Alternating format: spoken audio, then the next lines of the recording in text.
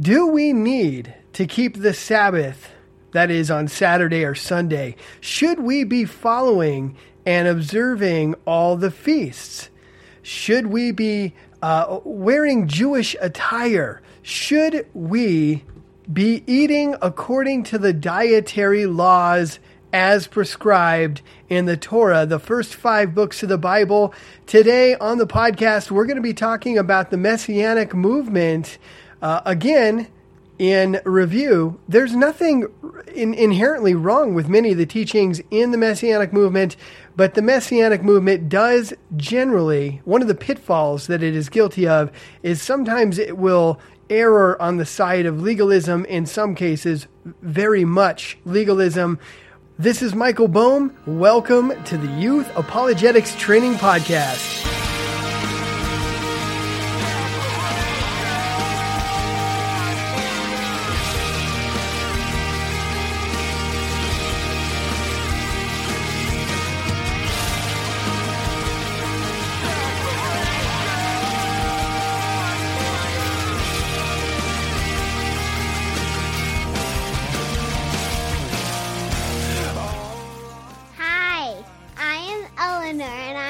Show you the podcast that my dad now did. What's up, guys? This is Michael Bohm of Youth Apologetics Training. Eleanor just had to speak into the microphone, and I thought I'd let her. She is so precious. Anyway, today we're talking about this Messianic movement. Some people refer to it as the Hebrew Roots movement. Last week we talked about many of their common beliefs. And just in review, basically the focus of this movement, and like I said in the intro, there are so many different Messianic congregations, and if you could count how many Messianic congregations there are in this on this planet, you will also find that there are that many different Messianic congregations. There's that many different opinions. There's so many different spins on a lot of this stuff. So I am painting with a broad brush. So if you're part of one of these movements, please take this with a grain of salt and realize that I'm speaking these things out of love. And also, look, I'm not coming after you. I love you, and I love you enough to tell you the truth. I'm very concerned about biblical truth, and that's what we're getting into in this program. In fact, that's what we're going to spend the whole time today looking at what the Bible says about a lot of these things. But in review, last time we talked about many of the common beliefs that you find in these circles, and overall, many of them want to, not all of them, but many of them want you to get back to your Jewish roots. And on the surface, that doesn't look bad at all. But what it looks like is they will want you to start observing all the feasts. Some of them will go as far as to say you have to observe all the feasts that are prescribed in the Old Testament. Conversely, any of the quote-unquote pagan holidays that are celebrated here, for example, in the United States, and I'm sure around the world, there's different holidays that you could tag as pagan.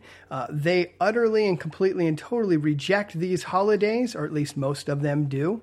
And like I talked about in the last program, there is some validity to that. I mean, there's certainly some pagan roots to a lot of the customs that you see attached to Christmas and Easter and Halloween. Well, there's no argument there. That's pretty pagan. So yeah, and the Catholic influence that, the Roman Catholic Church has had on many of these holidays.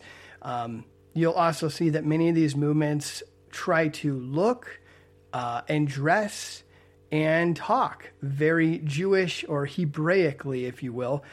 They'll wear things like yarmulkes on their head, the skull cap, tallits, tzitzits. You'll see them with prayer shawls, blowing shofars, these types of things. Talking about their beliefs, They want you to worship on either Friday night or Saturday, the Sabbath, the seventh day of the week, biblically. They expect you to do your church and your Bible study on that day and observe the Sabbath. Don't work, these types of things. The fourth commandment, remember the Sabbath and keep it holy, right? Another thing is many of them will want you and expect you to eat kosher. I keep saying kosher. It's not technically kosher. Observing the dietary guidelines that you find in the Old Testament, no pork, don't eat shellfish, many different animals. You want to make sure that you want to eat an animal that is splitting the hoof and chewing the cud. Anything that's outside of those guidelines is off limits. These types of things. I don't want to get too in depth there, but you get the gist of it. You've all met people who are part of this movement. And like I mentioned in the previous podcast, I ran so long in this crowd because, again, the hyper-charismatic church that I was a part of had a very strong messianic leaning to it as well. That I ate there we go again. I ate observing these dietary guidelines for so long that now my body rejects those types of foods. I love bacon. Okay. I love crab legs, especially dipped in like garlic butter. Oh, yeah. But when I eat those types of foods now, my body gets pretty angry at me. It's like, what are you doing? This stuff is nasty. It's not good for you. And I get an upset stomach. So I do avoid those foods. They're not good for you. But yeah, getting back to the subject here. These types of movements will strongly emphasize that you need to avoid these types of foods. There is a strong emphasis on reading the Torah, oftentimes at the expense of the rest of the Bible. Okay, the New Testament. It's as if the New Testament is not as inspired as the Torah. It's interesting. And again, not all of the Messianic movements are the same. Some of them will reject certain books of the New Testament. A common one to reject is Hebrews. Another common one is Galatians. Some of these groups will reject Paul just altogether. Anything written by Paul is not canonical. It's not biblical. And then also you're going to find that many of these groups, I suppose not nearly as much as those that strongly emphasize Saturday worship and dietary guidelines, but many of them will get involved in one way or another with Kabbalah, which is Jewish mysticism.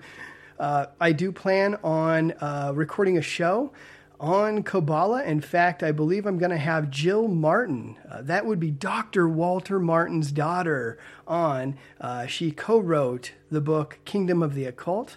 I'm going to be talking to her about Kabbalah in the recent near future. I'm also going to be talking to another guest, Brian Harvey, on the subject of Gnosticism, which also fits in with the Kabbalah quite well. But Kabbalah is, in a nutshell, it's mysticism and witchcraft. But that's not how it's seen in some of these circles. So anyway, all that to say, there is a strong emphasis in many of these groups, not all. I've met some amazing Messianic believers, okay, that really have their head on straight. They've got their doctrine in order, and I love them to death. They're awesome people. But many of these groups get heavily deep into legalism. It's very unfortunate. They will strain at a gnat and swallow a camel, just, like Jesus said. You'll find them just making the biggest deal about the littlest, the dumbest things, and completely missing out on weightier matters, things that really do matter to God. Like the Bible says, they're living by the letter of the law and missing the spirit of the law completely and totally. So today we're going to delve heavily into the scriptures. I mean, most of this podcast is going to be reading scriptures. And we're not just going to be reading a quote here and a quote there. Some of this is going to be entire chapters of the Bible, because you really need to understand the background of what is being talked about to expound on it and really understand what's going on. The Bible covers this subject probably more than any other counter-Christian movement out there, okay? During the New Testament days, during the book of Acts, the Judaizers, those who were Jewish believers, okay, who were Jews first and then came to believe in Jesus Christ as their Messiah, there was a sect of them that was pushing for all the Gentiles to basically assimilate, to become like Jews, and to take up the whole of the law, and to do, all the things that the Jews are commanded to do in the Torah, okay? And so we're going to look at many different instances where that's brought up and really dissect this. Look at it closely, because, guys, isn't it? I mean, the scripture, what does God say about this? This is a pretty hot debate nowadays, at least in the circles I'm running in and the stuff I'm seeing on Facebook. This stuff is getting hotter and hotter. There's that movie that just came out. I think it's called The Lion's Roar or something like that. And I mean, these movements are springing up everywhere. And but whatever the case, let's start off with this one. This is one that all of you have heard over and over and over. But in matters of legalism, it's dangerous to get involved with legalism and to expect your works to find you favor before God, or for that matter, to save you.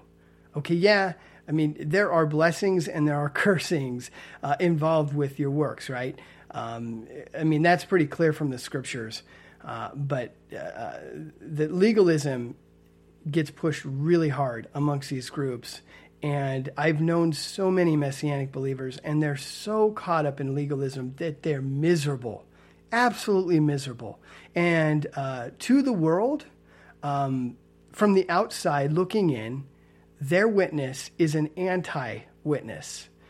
Do you guys catch what I mean by that? Their witness is not just null and void. It is anti-witness, as in people see the way they walk, they see their life, and they don't want anything to do with their God.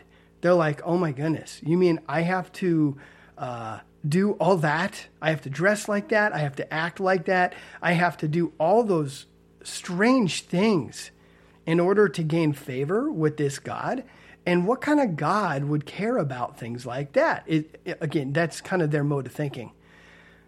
Paul says it this way in Ephesians chapter 2, verses 8 through 10, "For by grace are you saved through faith, and that not of yourselves, it's the gift of God.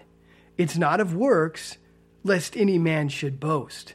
For we are his workmanship, created in Christ Jesus unto good works, which God hath before ordained that we should walk in them." All right, that's interesting. So we start off with by grace you're saved through faith, and it's not of yourselves. It's a gift of God. It's not of works. You can't boast. But then it goes on and starts talking about works, created in Christ Jesus unto good works. I once quoted that to a Messianic guy who immediately quoted the second verse, verse 10 back to me, "For we are his workmanship created in Christ Jesus unto good works, which God had before ordained that we should walk in them." And that kind of caught me off guard. I thought, whoa, I've read that a million times, but I guess, wow. Here we have not by works, but by faith alone. And then the next verse, we're talking about works. And he sent me on a tailspin, which was fantastic because it got me studying. I love it when people stump the chump, because my mentality is, you stump me, well, that means I'm going to spend the next couple days with my face buried in the Bible and on the internet, seeking out and understanding, trying to understand either why I'm wrong, because, hey, I'm wrong. I've been wrong many times, or why they're wrong and how I can better understand my faith, defend my faith in the future, and also go back to the person and lovingly, hopefully, try to lead them in the right direction through the scriptures. So on this journey, the very first thing that popped in my mind was this council that happened in Acts chapter 15. I brought this up in many podcasts in the past, but there was this huge influx of Gentile believers that were moving into the early church. And what this did was, you've got all these Jews who had accepted Christ as Messiah. They were still observing all of all the laws of the Old Testament, all the laws of the Torah, and yet were trusting in Christ for their salvation. And there was this confusion. And all these Gentiles start pouring into the church, these unclean Gentiles. They're uncircumcised. They eat all these unclean foods, all these things. They're wearing garments that have many different types of material sewn into them. I mean, you got to understand from their perspective, this was a disaster. Okay. And so starting in verse 1, and certain men, which came down from Judea, taught the brethren and said, except you be circumcised after the manner of Moses, you cannot be saved. All right, so right away, they're starting to put works with salvation. Okay, you see that nowadays, some churches will say you have to be baptized in order to be saved. Whereas biblically speaking, you get baptized in response to the fact that Christ saved you. It is that outward sign of an inward change. It's compared to circumcision. And so moving on, when therefore Paul and Barnabas had no small dissension and disputation with them, they determined that Paul and Barnabas and certain other of them should go up to Jerusalem unto the apostles and elders about this question. And being brought on their way by the church, they passed through Phoenice and Samaria, declaring the conversion of the Gentiles, and they caused great joy unto all the brethren. And when they were come unto Jerusalem, they were received of the church and of the apostles and the elders, and they declared all things that God had done with them. But there arose up certain of the sect of the Pharisees, which believed, saying that it was needful to circumcise them, and, check this out, and to command them to keep the law of Moses. And isn't that what this debate's all about? Should us Gentiles, us Gentile believers, should we be also keeping all of the law of Moses? And so going on to verse 6, and the apostles and the elders came together for to consider this matter. And when there had been much disputing, Peter rose up and said unto them, Men and brethren, ye know how that a good while ago God made choice among us, that the Gentiles by my mouth should hear the word of the gospel and believe. And God, which knows the hearts, bear them witness, giving them the Holy Ghost, even as he did unto us, and put no difference between us and them, purifying their hearts by faith.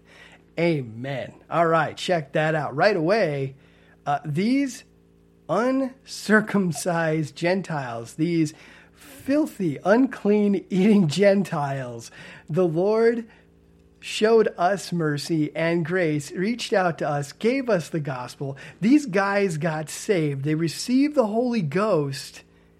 They weren't circumcised, but they received the Holy Ghost, which is a promise. It is a guarantee of that interchange, the salvation. And so God put no difference between us and them, purifying their hearts by faith. Verse 10, Now therefore, why tempt ye God to put a yoke upon the neck of the disciples, which neither our fathers nor we were able to bear? Okay? I mean, it's tough. It's really hard. And so verse 11, But we believe that through the grace of the Lord Jesus Christ, we shall be saved, even as they. Then all the multitude kept silent and gave audience to Barnabas and Paul, declaring what miracles and wonders God had wrought among the Gentiles by them. And after they had held their peace, James answered, saying, Men and brethren, hearken unto me. Simon hath declared how God at the first did visit the Gentiles, to take out of them a people for his name. And to this agree the words of the prophets.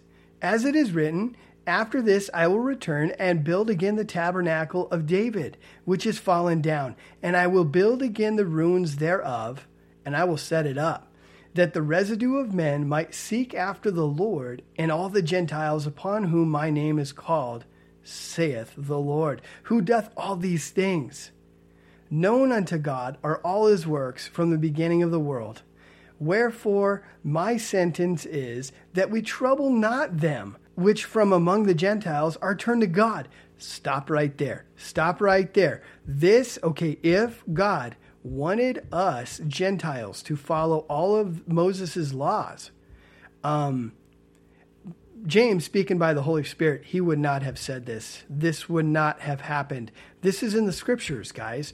Again, known unto God all his works. Okay.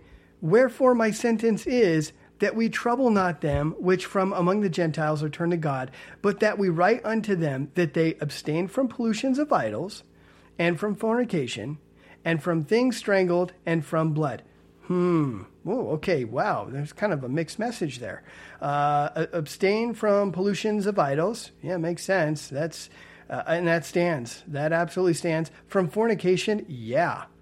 If you're outside of marriage and you're having sex, that's by definition fornication, and you need to repent. Absolutely. You need to repent and turn back to God. That is a sin, and it is a serious sin. Okay? And then it goes on, though. What is this? From things strangled and from blood? That's interesting, guys. Seriously. We'll come back to that later. Okay, let's just put that one on the shelf for a moment. So verse 21, for Moses of old time hath in every city them that preach him, being read in the synagogues every Sabbath day. Okay, in other words, they were reading the Torah in the synagogues. 22, then pleased it the apostles and elders with the whole church to send chosen men of their own company to Antioch with Paul and Barnabas, namely Judas, surnamed Barnabas, Barsabbas, and Silas, chief men among the brethren, and they wrote letters by them after this manner. The apostles and elders and brethren send greeting unto the brethren, which are of the Gentiles in Antioch and Syria and Cilicia. For as much as we have heard that certain which went out from us have troubled you with words, subverting your souls, saying, get this, you must be circumcised and keep the law, to whom we gave no such commandment. All right, stop right there and think on that. Again, guys, this is the scriptures. You must be These guys were saying you must be circumcised and keep the law, to whom we gave no such commandment. Verse 25, it seemed good unto us, being assembled with one accord, to send chosen men unto you with our beloved Barnabas and Paul, men that have hazarded their lives for the name of our Lord Jesus Christ. We've sent therefore Judas and Silas, who shall also tell you the same things by mouth. For it seemed good to the Holy Ghost and to us to lay upon you no greater burden than these necessary things. Okay, check this out. That ye abstain from meats offered to idols, and from blood, and from things strangled, and from fornication, from which, if ye keep yourselves, ye shall do well. So when they were dismissed, they came to Antioch, and when they had gathered the multitude together, they delivered the epistle, which when they had read, they rejoiced for the consolation. So looking back at this, we have a situation where this group of Jews who had just recently converted to Christianity, I'm sure they were great people, good believers, but they were confused on this issue. And rightfully so, I understand. They come from a Jewish background. They've lived their whole lives observing all the laws prescribed in the Torah. And then something just crazy, shocking happens where Christ comes and dies as a perfect sacrifice. Their minds are reeling. They're confused. And they're like, okay, so Christ died for us. He is that sacrifice. But do we continue on following all the law of Moses or what? Okay, and so some of them adamantly putting their foot down are like, you must be circumcised and you must follow all the laws of Moses.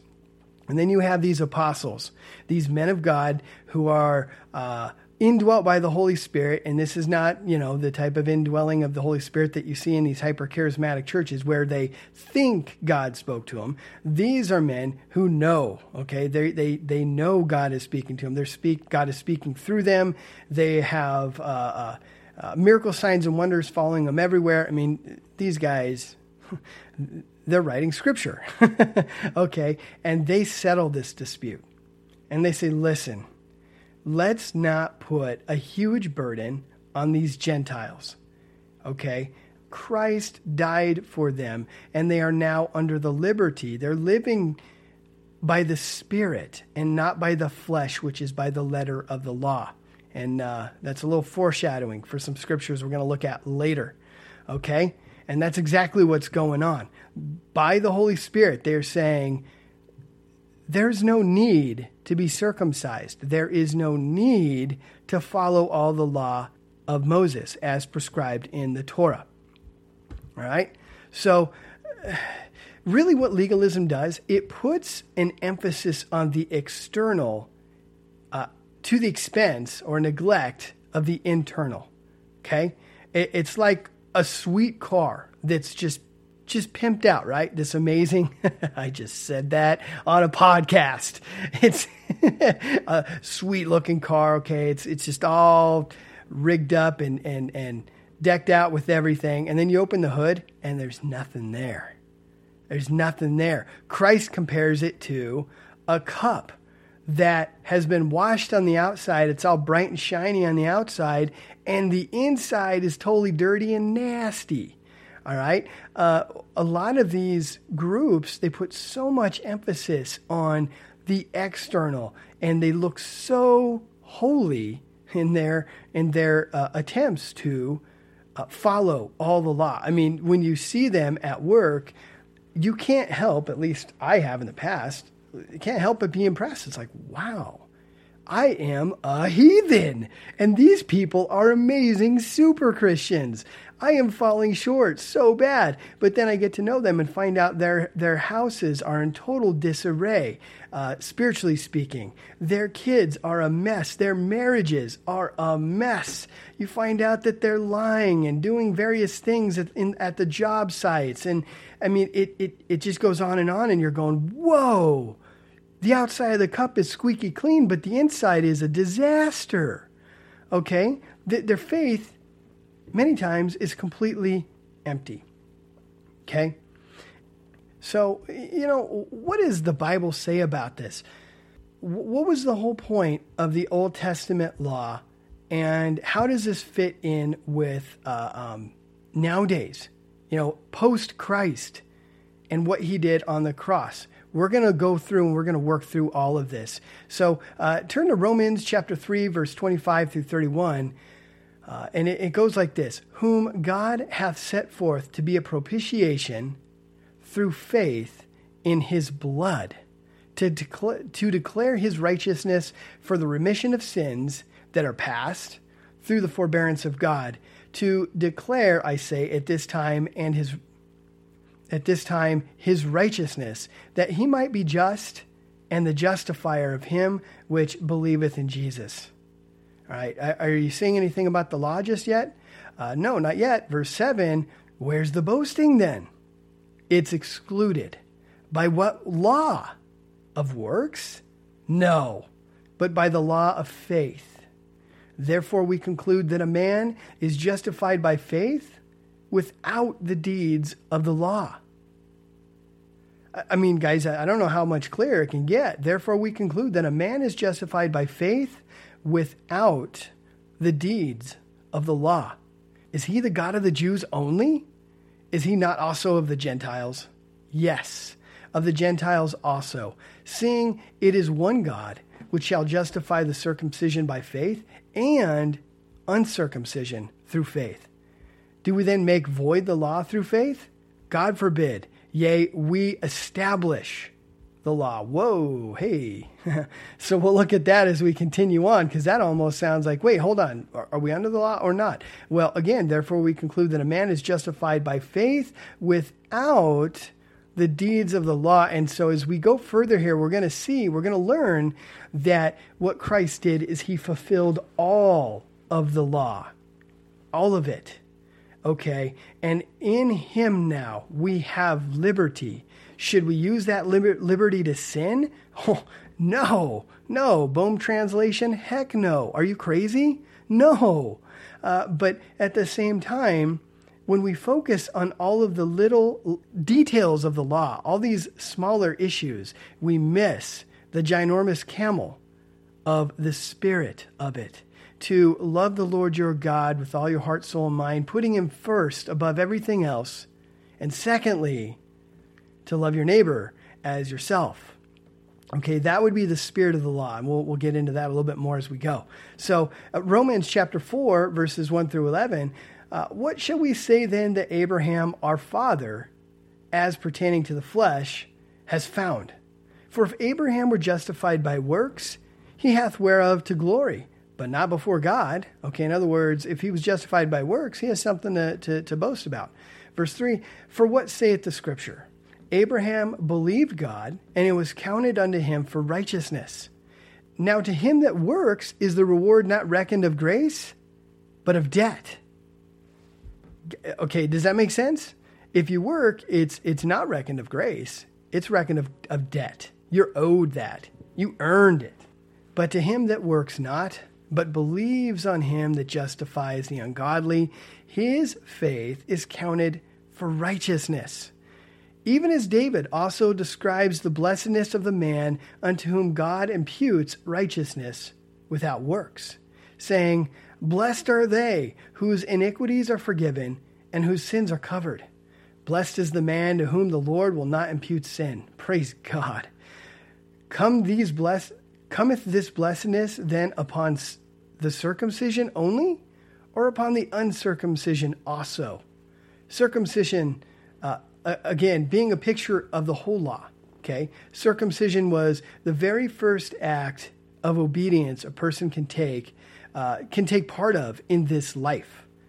Okay, does that make sense? I mean, your 8th day of life, if you're a boy, you have this horrific thing happen to you. You're like, wow, I'm a little kid and you're doing this to me. This really hurts. But it is that first outward sign of your affiliation, your association with the God of the Scriptures, an outward sign and your first act of obedience that you end up taking in your life, right?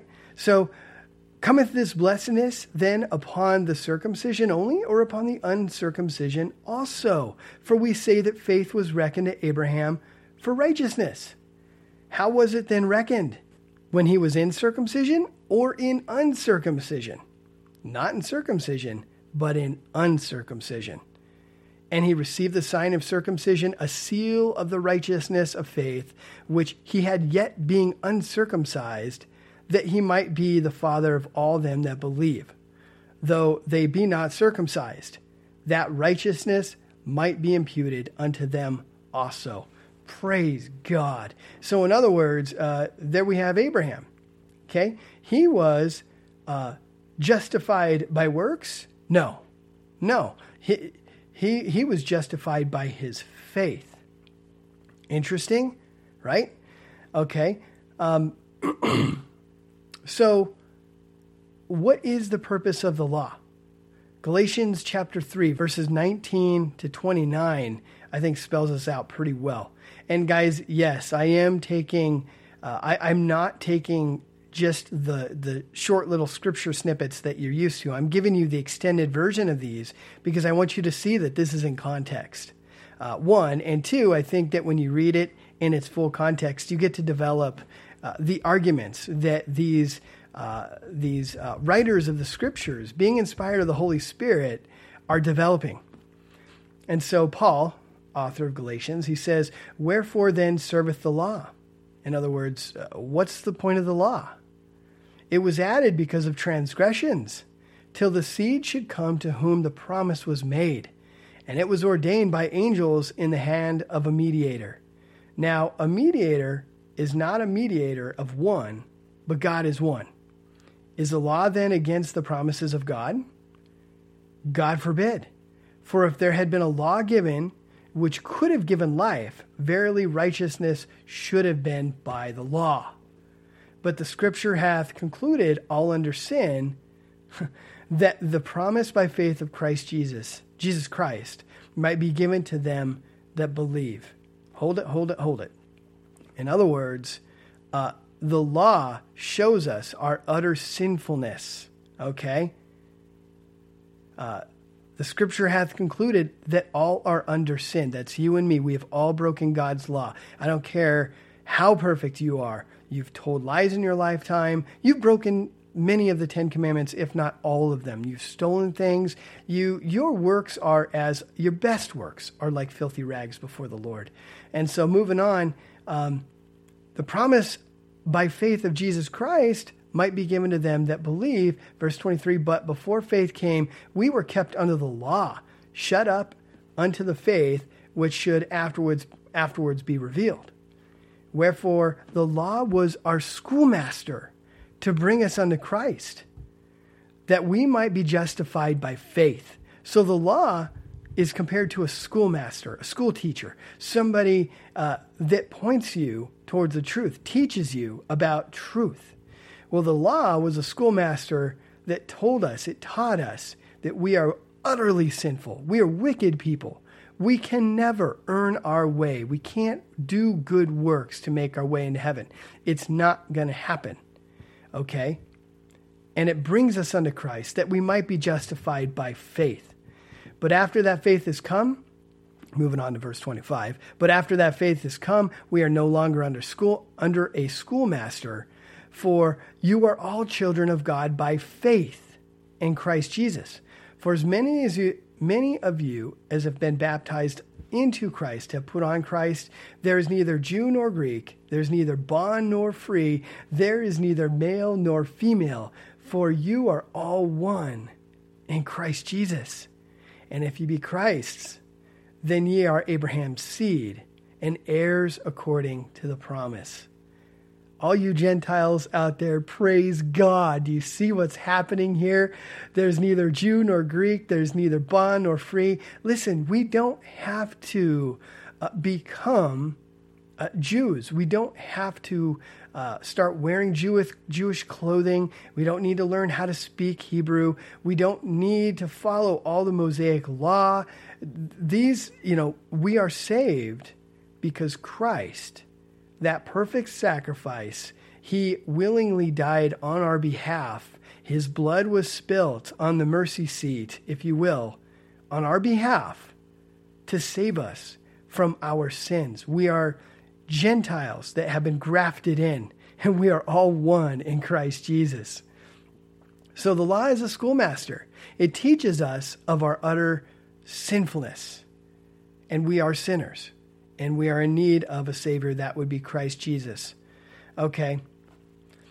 So does that make sense? That is the purpose of the law. At this point, post-Christ, the law is not going to save us. It's not going to give us a special status. It's not going to make us an elite class of super Christians.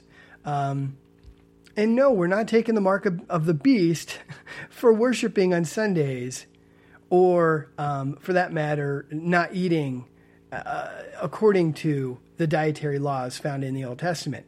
And speaking of which, there's a situation in Galatians chapter 2, verses 11 through 16, where Peter kind of gets caught acting the hypocrite, okay? And he gets caught up in kind of some funky business, okay? Where when he's with the Jews, he observes all of the law, and that's fine, be all things to all men, so that you might win some, okay? But then he hangs out with the Gentiles, and he doesn't observe the law, but yet when the Jews come around and see him with the Gentiles, then he changes his tune, and there's this hypocritical thing going on. All right, and then that's when Paul confronts him to his face and rebukes him for this this nonsense that he's taken part of. And praise God that this is in the scriptures. Because again, this is a big rebuke for the Gentile church that is getting caught up in this Hebrew roots movement and really laying it on heavy and hard with the legalism. So verse 11, this is chapter 2 of Galatians. But when Peter was come to Antioch, I withstood him to the face because he was to be blamed. For before that certain came, notice that Paul names names here, and all these Christians out there, judge not, no, judge righteously. And we are to judge righteously, especially amongst our own brethren. That's called church discipline. That's a good thing. So Paul withstood him to the face because he was to be blamed. Verse 12, for therefore that certain came from James, he did eat with the Gentiles, but when they were come, he withdrew and separated himself, fearing them which were of the circumcision. Okay. Verse 13, and the other Jews dissembled likewise with him, insomuch that Barnabas was also carried away with their dissimulation, their nonsense, if you will. But when I saw that they walked not uprightly according to the truth of the gospel, I said unto Peter before them all. See how important this is to Paul? When I saw that they walked not uprightly according to the truth of the gospel, I said unto Peter before them all, if thou, being a Jew, livest after the manner of the Gentiles, and not as do the Jews, why compellest thou the Gentiles to live as the Jews? We who are Jews by nature, and not sinners of the Gentiles, knowing that a man is not justified by the works of the law, but by the faith of Jesus Christ. Even we have believed in Jesus Christ, that we might be justified by the faith of Christ, and not by the works of the law. For by the works of the law shall no flesh be justified. There it is again. I mean, there's a one-liner that you can't get around. For by the works of the law shall no flesh be justified. This would have been a perfect time for Paul to tell the Gentiles to continue to learn the laws of the Torah and to heed them and to observe them. And, make sure that all you Gentiles are circumcised. And oh, by the way, I know we've been getting together on the first day of the week, that's Sunday, to worship God. But that's not actually correct. We need to be getting back to the Sabbath. And oh, by the way, you guys are eating like a bunch of filthy animals. You need to observe all of the dietary customs of the Old Testament. That would have been a great time, just like Acts chapter 15 that we started with. But that didn't happen. No, rather, Paul rebukes Peter and says, if you, being a Jew, live after the manner of the Gentiles and not as do the Jews, why do you compel the Gentiles to live as the Jews? Okay? And Paul says, they walked not uprightly according to the truth of the gospel. So I honestly thought I would make it through all these scriptures today. Turns out there's going to be a part 3 because I got a ton more to look at. We have just scratched the surface on all that the New Testament has to say on the subject. And no, I mean, yes, there will be a little bit of beating a dead horse on next podcast, but we're going to look at a lot of other stuff too that you're really going to need to hear about, especially if you've got friends, family, or if you yourself are caught up in this stuff.